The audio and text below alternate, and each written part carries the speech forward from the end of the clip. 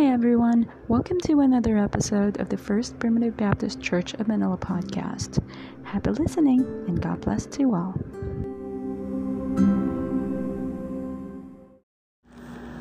Okay, good morning church. Morning! Okay, tayo po'y magsisimula na. Tayo po muna ay umawit. Okay, awitin po natin sa song number 500. Mula po sa 1, 2, and 4. 1, 2, and 4. Song number 500. Okay? Hindi pa natin mapusin. Okay. 1, 2, and 4. No. 1, 3, and 4 pala. 1, 3, and 4. Okay? 1, 3, and 4. Okay. Oh Lord my God, when I know some wonder. Okay? Sing. Oh Lord my God, when I know some wonder, consider all the world thy hand had made. I see the stars, I hear the rolling thunder, thy power throughout the universe display. Then sings my soul, my Savior God, to thee. How great thou art, how great thou art. Then sings my soul, my Savior God, to thee. How great thou art, how great thou art. 3. And when I think that God is not sparing, sent him to die, I curse can take it in, that on the cross my burden gladly bearing, he bled and died to take away my sin. Then sings my soul, my Savior God, to thee. How great thou art, how great thou art. Then sings my soul, my Savior God, to thee. How great thou art, how great thou art. When Christ shall come, with shout of acclamation,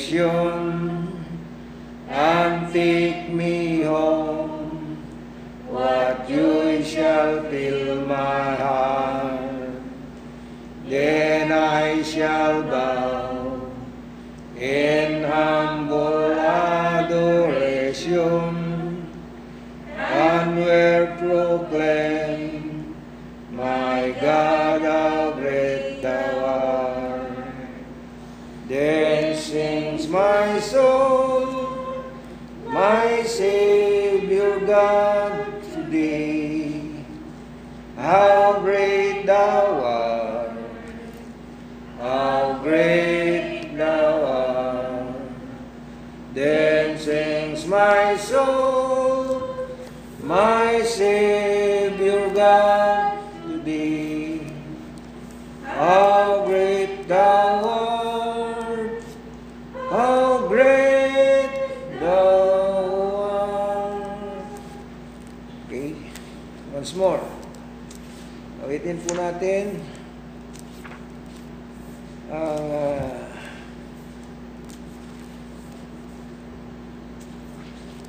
song number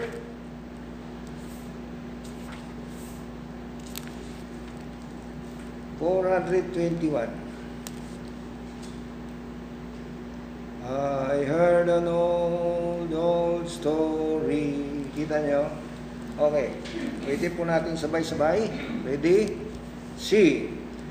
I heard an old story, how a Savior came from glory, how He gave His life on Calvary to save a wretch like me.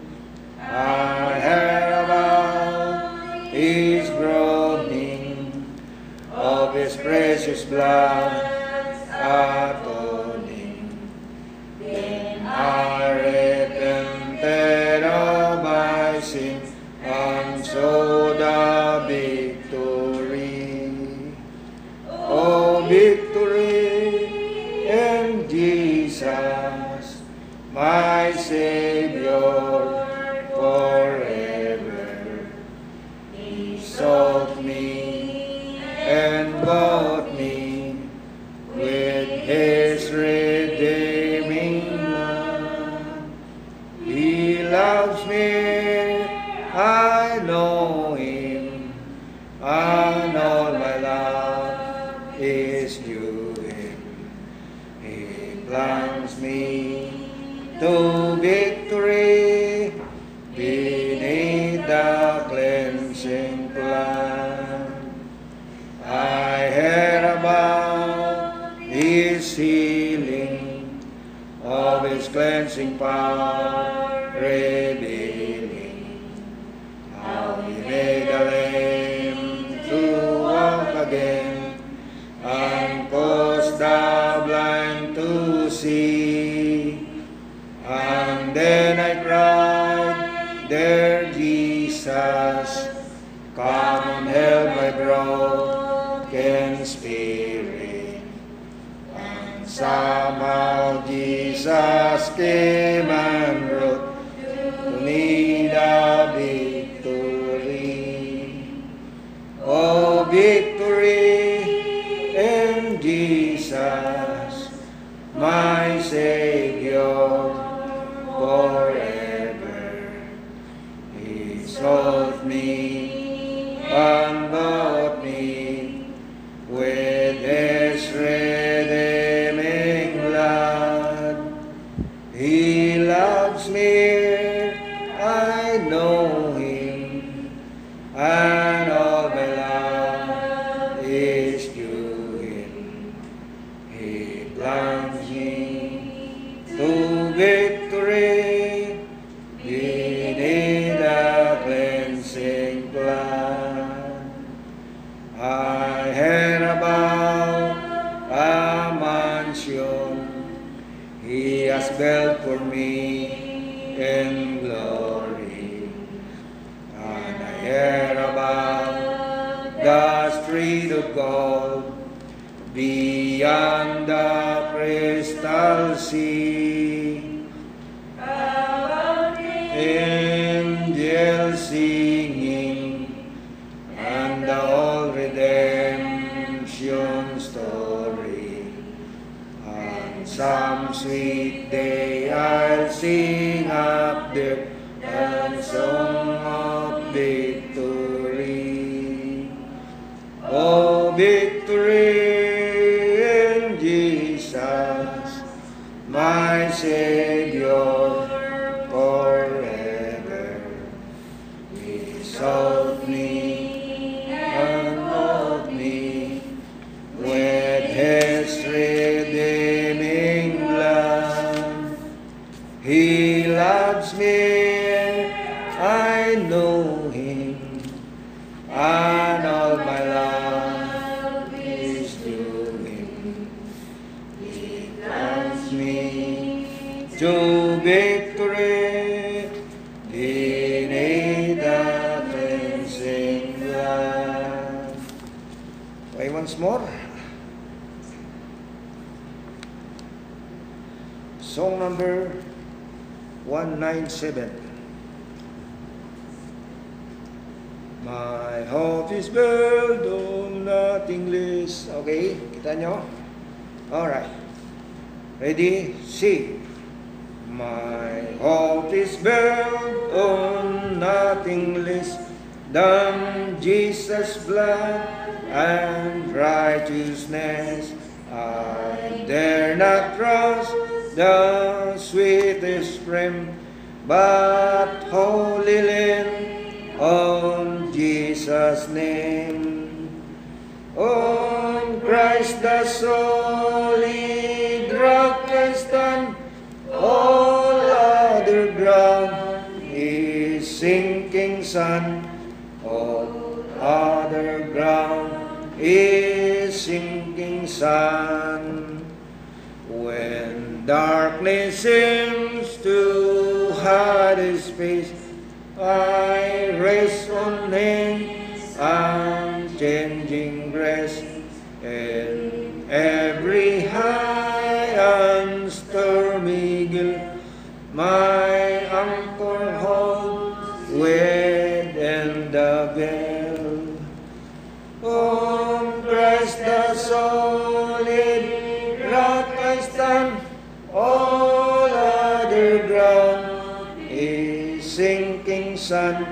All other ground is sinking sand. His oath, His covenant, His blood, so poured me in the whelming flood. When all around my souls give way, hidden is all my hope and stay. On Christ the solid rock I stand, all other ground is sinking sand. All other ground is sinking sand. When He shall come with trumpet sound, oh, may I then in Him be found, rest in His righteousness alone, faultless to stand before the throne.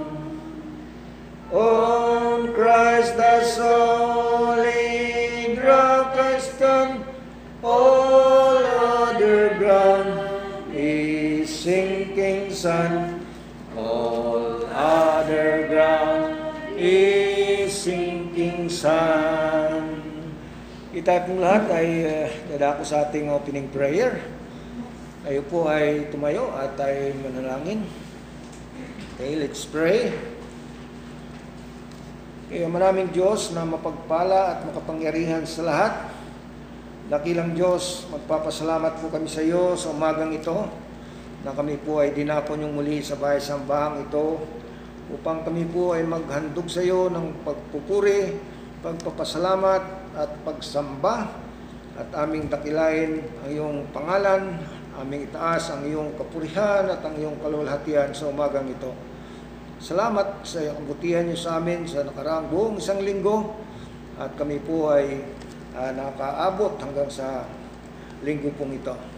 Dakilang Diyos, salamat sa kabila po nitong panahon ng pandemya na kung saan ang iglesyang ito po ay naapektuhan, ay kami po ay umaasa sa iyo na kahit po sa ganitong paraan ng amin pong pagkakatipon ay loobin niyo dakilang Ama ng aming mga kapatiran ay makarinig po ng iyong mensahe at maging matatag at laging nagpapatuloy sa pananampalataya.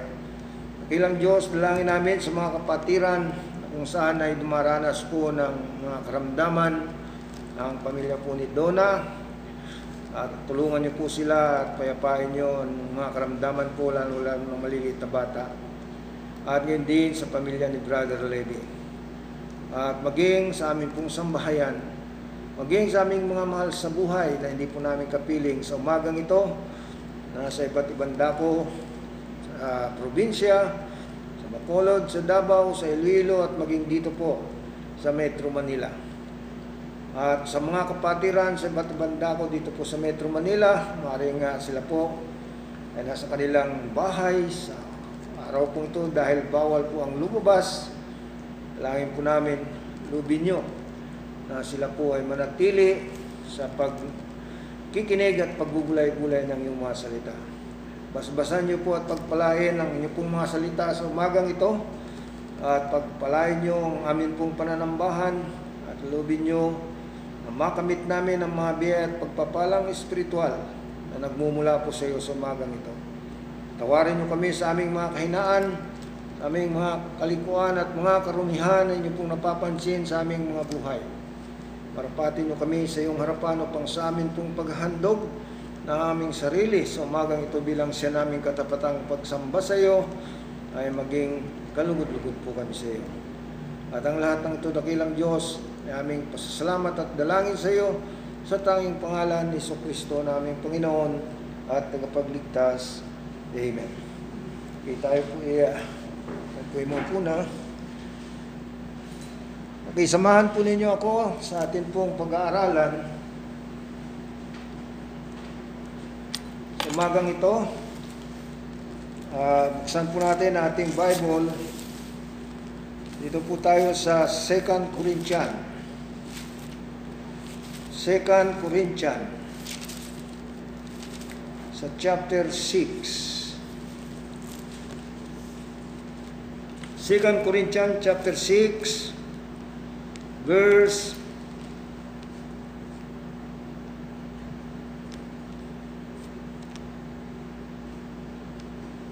14 pababa. Verse 14 pababa. Sabi po rito sa 2 Corinthians chapter 6 verse 14, huwag kayong makipamatok ng kabilan sa mga di nagsisisampalataya, sapagkat anong pakikisama mayroon ng katuwiran at kalikuan?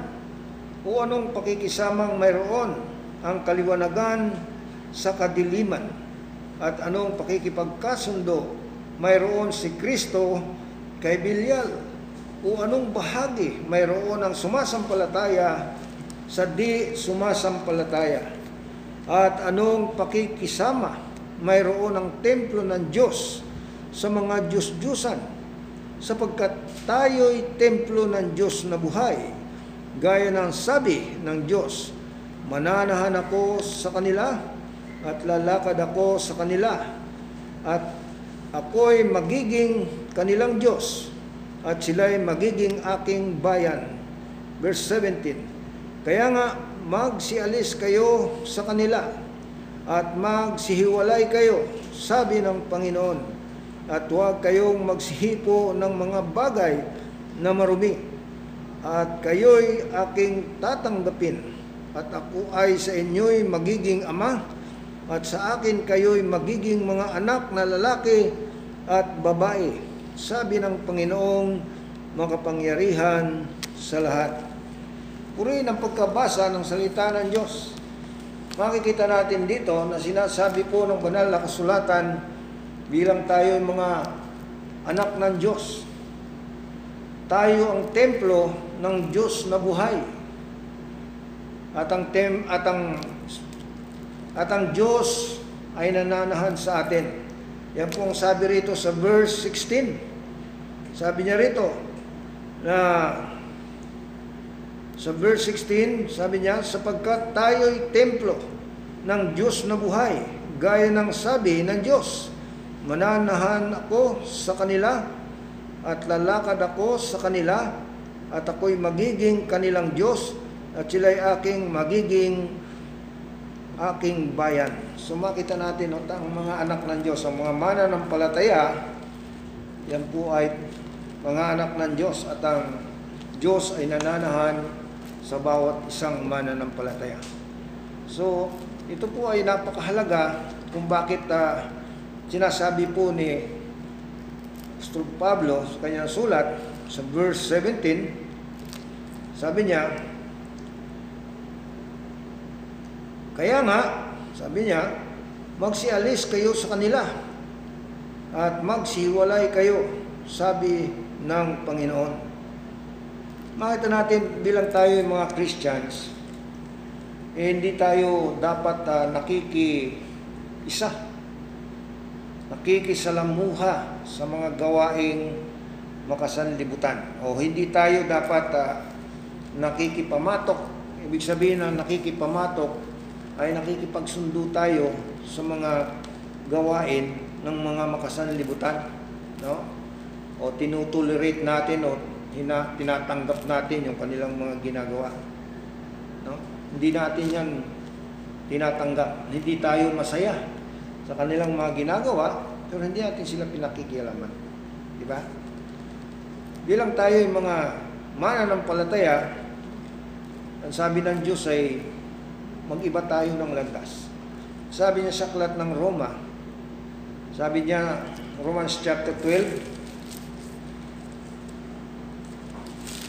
sa verse 1, Romans chapter 12, sabi po rito, kaya nga, mga kapatid, ipinamamanig ko sa inyo, alang-alang sa kahabagan ng Diyos, na inyong iharap ang inyong mga katawan, na isang haing buhay, banal na kaaya-aya sa Diyos, na siya ninyong katapatang pagsamba, at huwag kayong makiyaon sa sanlibutang ito, kundi mag-iba kayo sa pamamagitan ng pagbabago ng inyong pag-iisip upang mapatunayan ninyo kung alin ang mabuti at kaaya-aya at lubos na kalooban ng Diyos. Nakita natin, napakahalaga, no, na tayo bilang mga mananampalataya, hindi tayo sanlibutan, pero hindi tayo taga-sanlibutan. No? Tayo ay pinili ng Diyos mula sa sanlibutan, at tayo ay pag-aari ng Diyos. Tayo ay binili ng Diyos ng Kanyang dugo.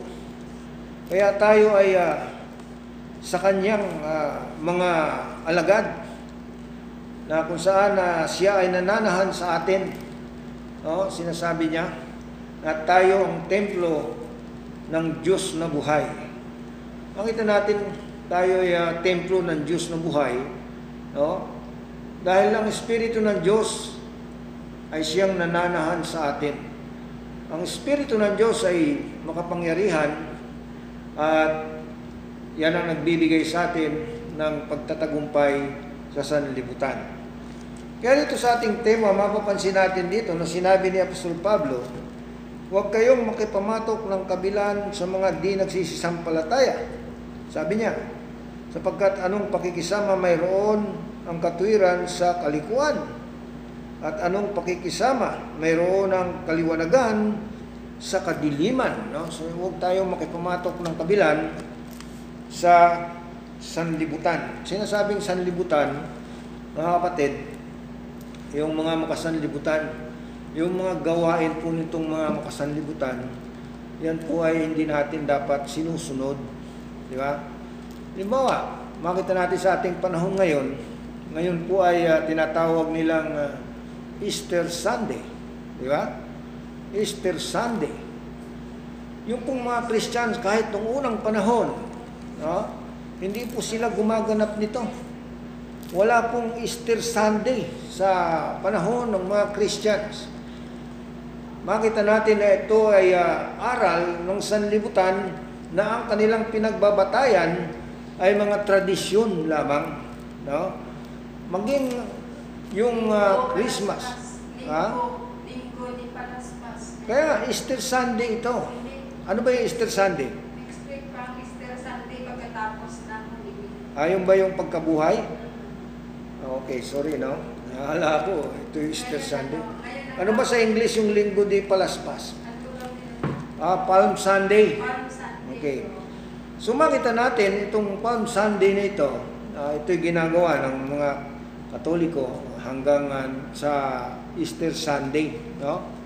Pero ang mga Christian nung unang panahon, makita natin sila yung mga tinawag ng Diyos, yung mga Christian na yan ay itinatag ni Jesus Christ na tinawag niyang kanyang iglesia.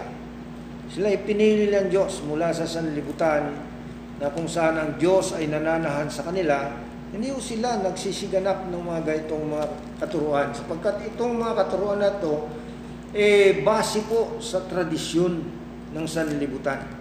Kaya maging si Jesus Christ nagsasalita sa aklat ng Lucas, chapter 19 o chapter 7, verse 7, sabi niya, walang kabuluhan ang kanilang pagsamba sa akin na nagsisisunod, gumaganap ng kaugalian ng tao o tradisyon.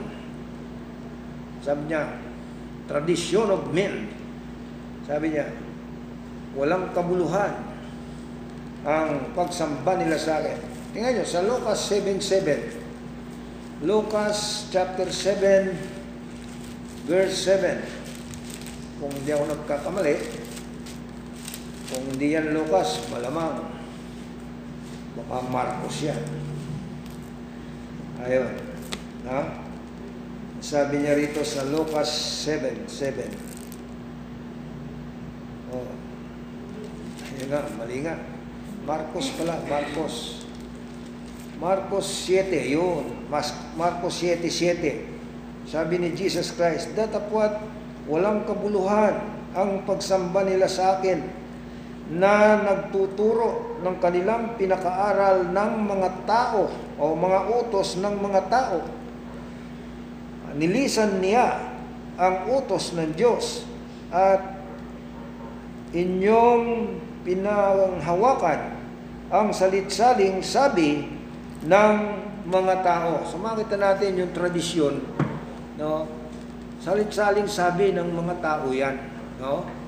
At yan ay hindi sinusunod ng mga Kristiyano noong unang panahon. So tayo bilang mga Primitive Baptist o mga Old Baptist, no? Tayo po ay naka-anib sa New Testament Church na kung saan siya nating sinusunod. Ito pong New Testament Church, ito ay tinatag ni Jesus Christ. Siya po ang founder ng New Testament Church. Na kung saan nating mababasa dito sa aklat ng mga gawa sa chapter 12. Makikita natin dito nung panahong yan na kung saan si Haring Herodes ang siyang hari, no? Na kung saan ay pinuksa ni Haring Herodes ang iglesia. Makita natin yung grupo ng mga Kristiyano. Sa Lucas chapter 12 o sa Acts chapter 12 sa mga gawa, verse 1, babasahin ko sa inyo. Nang panahon ngang iyaon ay iniunat ni Herodes ang kanyang mga kamay upang pahirapan ang ilan sa iglesia at pinatay niya sa tabak si Santiago na kapatid ni Juan at nang makita niya na ito'y ikinatutuwa ng mga Hudyo ay kanya namang ipinagpatuloy na hulihin si Pedro at nooy mga araw ng tinapay na walang libadura. Yan ang sabi dito. Sa wikang Ingles, sabi niya, and because he saw it please the Jews, he proceeded further to take Peter also. Then were the days of unleavened bread, verse 4. And when he had apprehended him, he put him in prison and delivered him to 4 quaternions of soldier to keep him, intending after Easter to bring him forth to the people. Na makita natin yan ang ginawa ni Haring Herodes ng unang panahon, no? Meron silang Palm Sunday, meron silang Easter Sunday, di ba? Kung hinuli nila si Apostol Pedro, ihaharap nila sa bayan, sabi doon, nitong Easter Sunday, na akala nilang ihaharap nila. Pero ang ginawa ng iglesia, ng mga mananampalataya, tuloy-tuloy silang nanalangin, no? Kung ating babasahin ito, napakaganda eh. Tuloy-tuloy ang pananalangin ng iglesia, sabi rito sa verse 4. Kaya nga si Pedro ay iningatan sa bilangguan, datapwat ang iglesia ay maningas na dumalangin sa Diyos patungkol sa kanya. At nang siya ay malapit ng ilabas ni Herodes ng gabi, ring yaon, ay natutulog si Pedro sa gitna ng dalawang kawal na nakagapos ng dalawang tanikala, at ang mga bantay sa harap ng pintuan ay nangagbabantay ng bilangguan, at narito tumayo sa tabi niya ang isang anghel ng Panginoon, at lumiwanag ang isang ilaw sa silid ng kulungan, at tinapik si Pedro sa tagiliran, at siya'y ginising na sinasabi, magbangon kang madali, at nangalaglag ang kanyang mga tanikala sa kanyang mga kamay. At sinabi sa kanya ng anghel, magbigkis ka at itali mo ang iyong pangyapak. At gayon ang ginawa niya, at sinabi niya sa kanya, isuot mo ang iyong mga damit, ang damit mo, at sumunod ka sa akin. At siya'y lumabas at sumunod, at hindi niya nalalaman kung tunay ang ginagawa ng anghel, kung ang isip niya ay nakakita siya ng isang pangitain at ng kanilang maraanan. Ang una at ang pangalawang bantay ay nagsirating sila sa pintuang bakal na patungo sa bayan, na kusang nabuksan sa kanila, at sila ay nagsilabas na nagpapatuloy sa isang lansangan. Kita natin ang nangyari kay Apostol Pedro nung panahon yan. No? Papatayin na sana si Apostol Pedro pagkatapos na pinatay si Santiago. Kasi mga Kristiyano sila eh. Pinagbabawal ng mga Hudyo nung panahon yun na mangaral ka sa pangalan ng ating Panginoong Hesus hanggang sa ating Panginoon, hanggang sa ating panahon ngayon, di ba? Pagka pinapahayag mo ang pangalan ng ating Panginoong Hesus noong unang panahon, papatayin kanila talaga. Hindi kanila papatayin kung itatanggi mo si Jesus Christ. Yan ang nangyari noong mga panahon yan, noong Dark Ages, na ginagawa ni Haring Herodes. Mababasa mo yan sa Book of Acts, sa chapter 4, sunod-sunod sa mga chapter. At makita natin yung panalangin ng iglesia kay Pedro ay napakabisa. Di ba? Imagine yung tanikala na nakakagapos sa'yo, biglang kakalas. Walang susi, walang anuman, no? Natatanggal. Yung pintuang bakal na nakapadlak, kusang bumukas. Meron bang imposible sa Diyos? Di ba? Walang imposible. Kaya yung panalangin ng iglesia, naniniwala tayo na mabisa. Di ba? Kaya pagka ang panalangin ng iglesia ay inuutos ni Santiago yan eh. Sabi niya na ipatawag niyo ang mga matanda sa iglesia, di ba? At ipanalangin yung may sakit, sabi doon. So makikita natin ng mga panahong yan, no? Layunin ni Haring Herodes pagkatapos niyang mapatay si Santiago nung malapit na yung Pasko, sinasabi yan ng tinapay na walang libadura sa verse 3, at nung sa verse 4 na akala na iharap si Apostol Pedro sa araw ng yung sinasabi nilang Easter Sunday. Pero sa panahon ni Apostol Pedro, mga Christians, wala pong Easter Sunday. Kaya makita natin yung salitang Easter, yan ay hinugot dun sa sabi ng mga theologians, sa Anglo-Saxon na Eostre, na ang ibig sabihin, goddess of spring, o Diyos ng tagsibol. Yan ay dumarating sa buwan ng Marso at Abril. Yan yung kapistahan ng Diyos-Diyusan ng Tagsibol, spring. Karating ako sa Amerika, nakita ko nung kasi pumunta kami doon, April. Malis kami rito, April 4. Pagdating namin doon, spring na, no? Na yung mga yelo, natutunaw na. Nagmi-melt na, kaya may mga tubig sa gilid ng kalsada. At may mga yelo pa rin na natitira. Yan yung panahon nila doon, spring. Pag month of April, March and April. So makita natin, iniugnay nila dahil itong kapistahan ng Diyos-Diyusan ng Tagsibol na lumalabas sa March at April, no, buwan ng Marso at Abril. Yan yung kapistahan ng Diyos-Diyusan ng Tagsibol o Goddess of Spring. Inugnay nila yung pagkabuhay ng ating Panginoon doon, na yung daw Biyernes, Huwebes at Biyernes na yan, nung panahon nila. Sabi doon, yan daw ang pagkabuhay ng ating Panginoon. No? Makita natin, mukhang dahil sa yung mga sinaunang Christian, gusto nilang i-adapt yan. No? Pero nagkaroon ng mga pagtatalo dahil pa bago-bago. Di ba? Kuminsan, nabuhay si Jesus Christ, Abril. Kung minsan, Marso. Di ba napapansin nyo?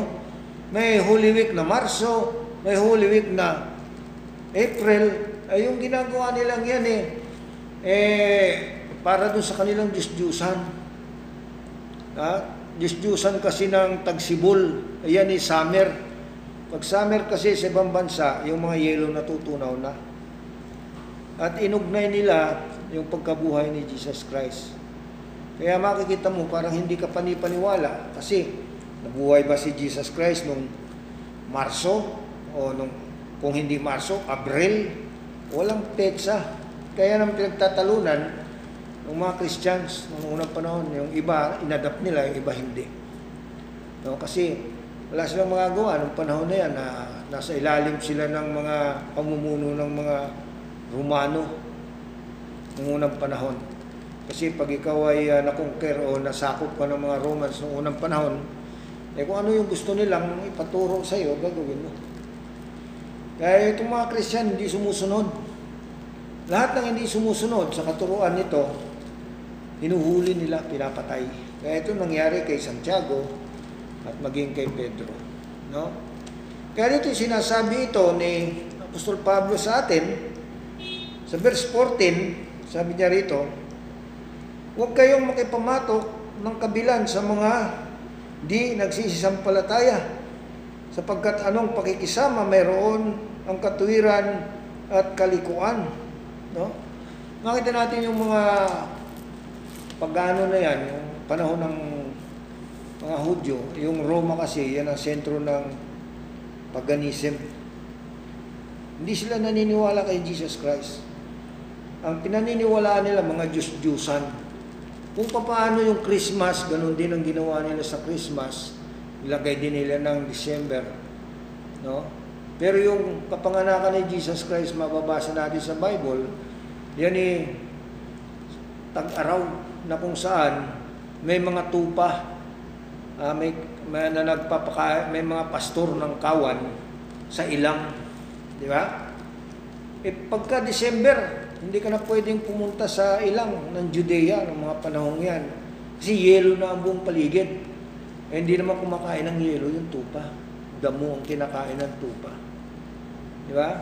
So, ganyan ang ginagawa nila kasi yung December nila, 25, kapistahan din ng Diyos-Diyusan nila na si Saturnalye. Di ba? Kung walang nakakaalam kung kailan talagang kapanganakan ni Jesus Christ, pero kasulat sa Biblia na yan na noong mga time na kung saan pinanganak si Jesus Christ sa pasapsaban. Yung mga Christians, hindi na nila naalala yan nung panahon yun. Kaya, Ang ginawa ni Constantine the Great, inilagay nila sa kanilang kapiestahan. Ganon din ang ginawa nila rito sa pagkabuhay ni Jesus Christ na sinabi nila, inugnay nila sa Easter. Yung pagkabuhay na yan, sa kanilang Diyos-Diyosan ng spring o tagsibol. No?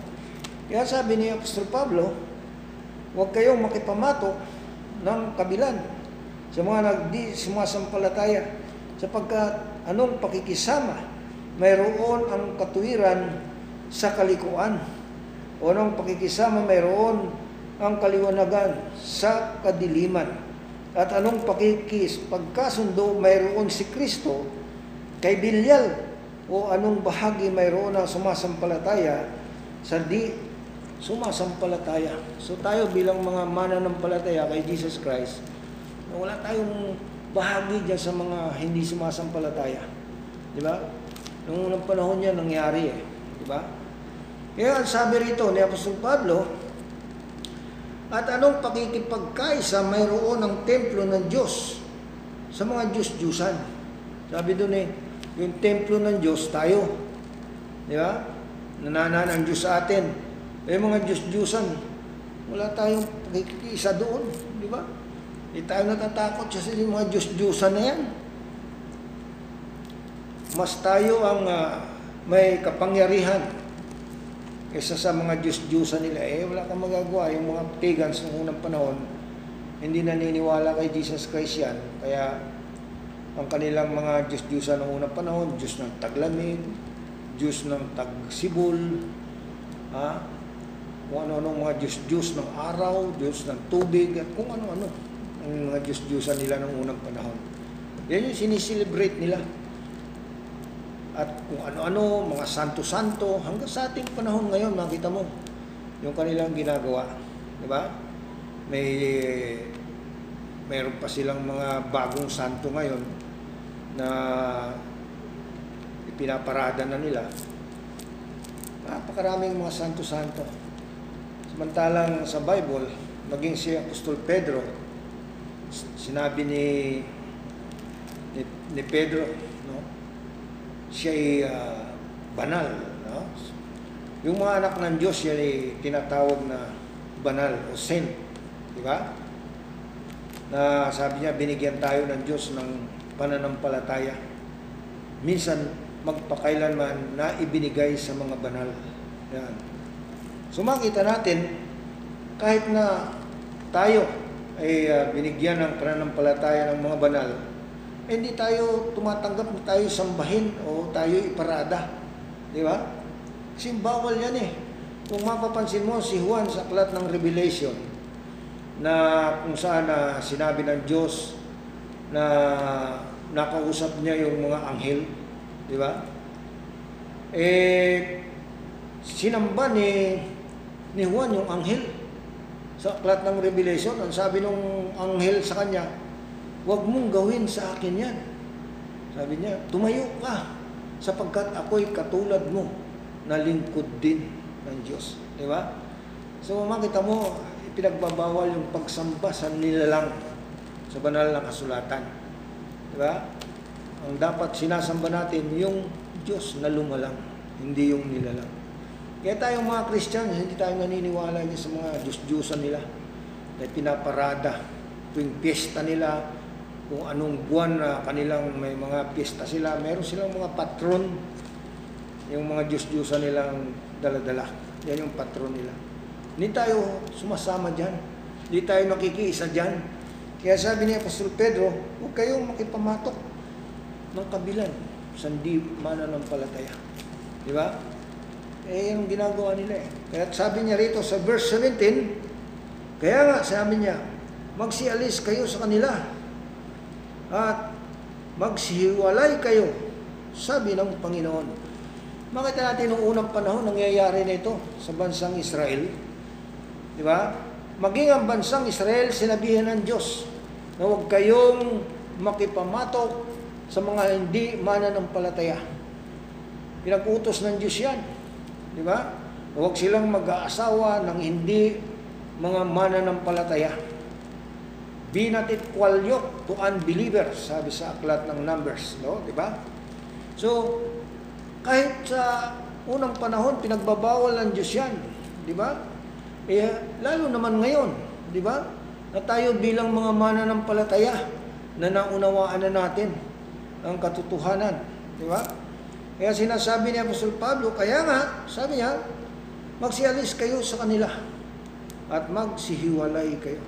So tayo bilang mga mananampalataya, narito tayo sa church, sa iglesia ng Diyos na buhay. Di ba? Ang iglesia o ang church ay ito'y pag-aari ni Jesus Christ, na kung saan dito niya inilagay ang kanyang mga aral. Sabi niya, hindi niyo ba nalalaman na kayo ang templo ng Diyos na buhay? At ang Diyos ay nananahan sa inyo. Di ba?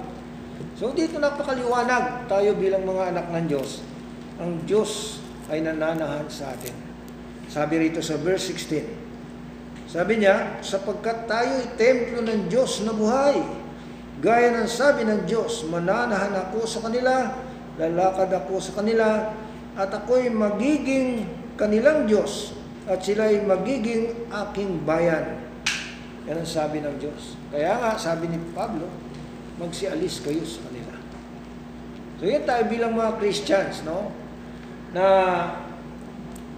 makita natin ay talagang maging nung unang panahon, ginagawa ito ng mga sama nating mga Christian, kahit patayin sila, hindi sila nakikisali dun sa mga hindi nakakalugod sa Diyos. Dahil sinusunod nila yung utos ng Diyos. So tayo, anuman mangyari sa atin, kung sinusunod natin yung utos ng Diyos, masaya tayo.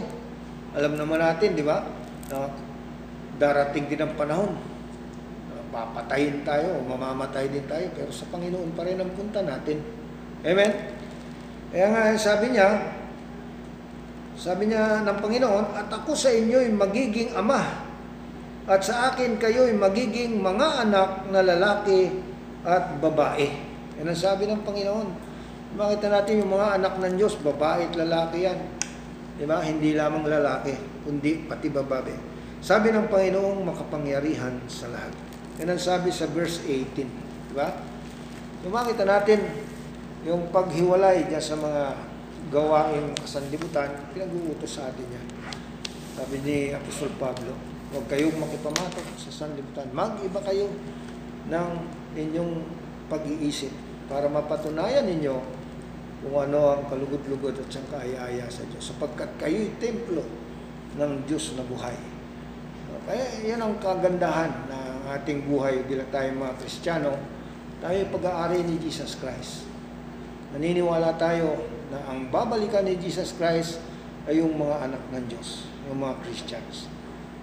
At kung saan kukunin niya tayo dahil tayo yung kanyang tinubos at tayo yung kanyang binili ng banal na dugo, at yung mga hindi tinubos, yung mga hindi mananampalataya, sabi diyan, sila ihahagis sa lawang apoy. Sana po ito nagbigay ng aral sa atin, mga kapatid. Maraming salamat sa inyong pakikinig. Purihin ng Diyos at dumako tayo sa uling bahagi ng ating pananambahan. Ay tayo po'y umawit ng isang awitin bago tayo dumako sa ating closing prayer.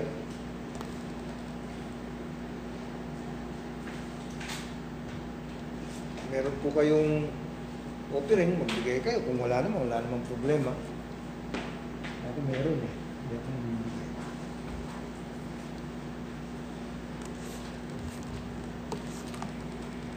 Okay, awitin natin sa song number 398. 398. When we walk with the Lord. Kita nyo? Okay. Awitin natin sabay-sabay. Ready? Sing. When we walk with the Lord and the light of His word, what a glory He sheds on our way, while we seek goodwill, He abide with us still, and with all who will trust and know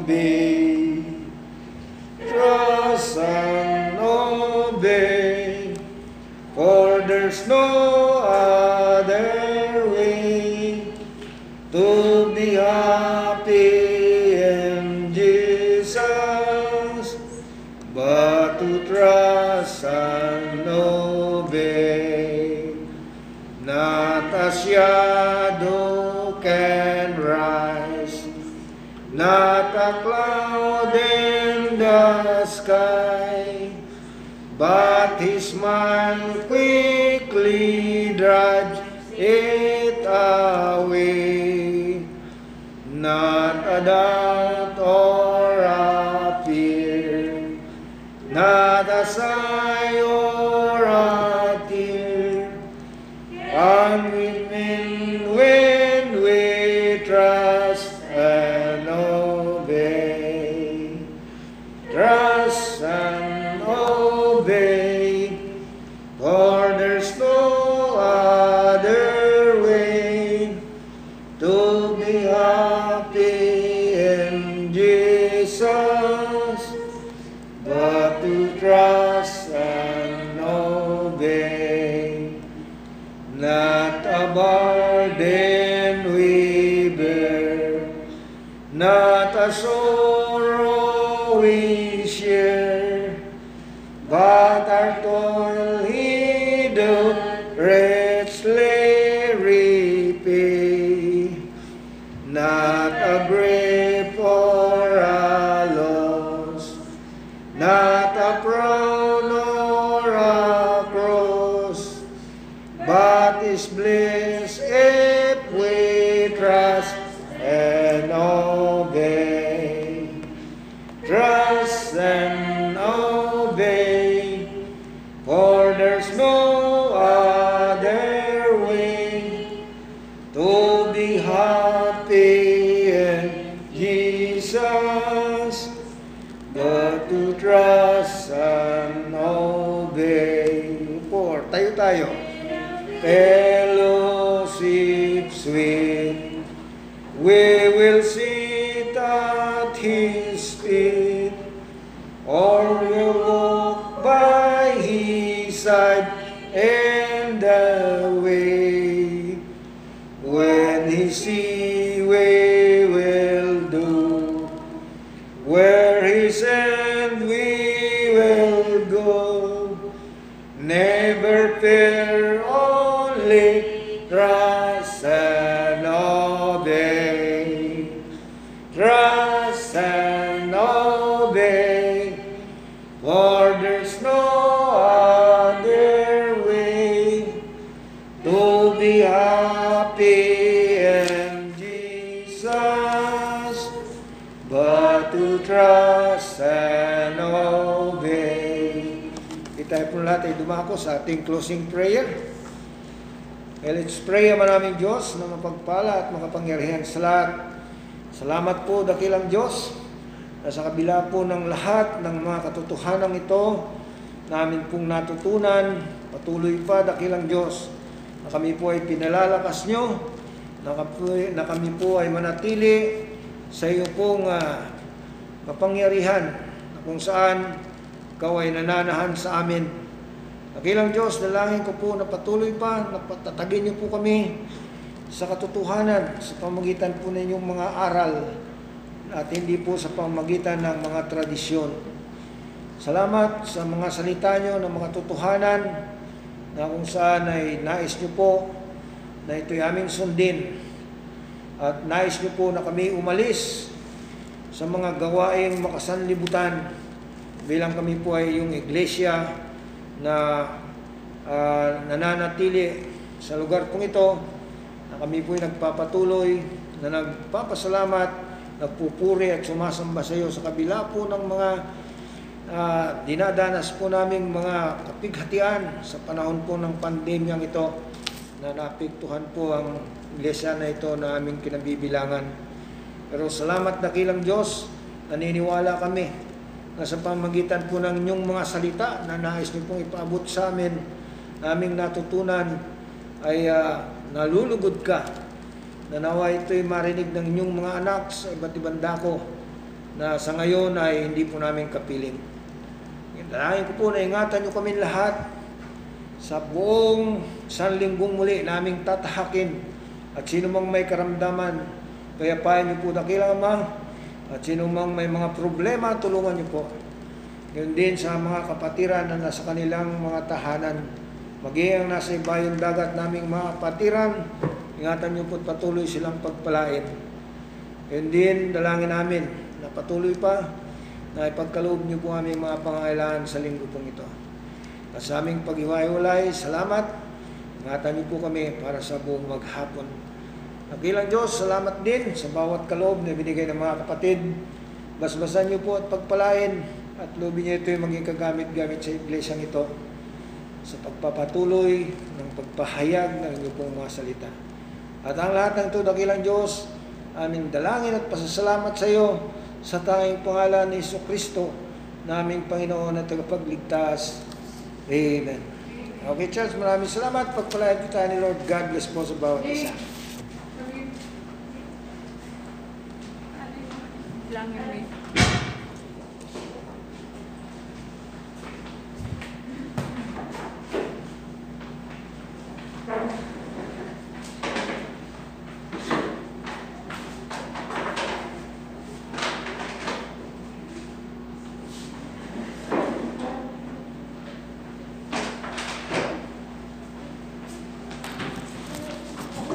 Nakasave na yan, no?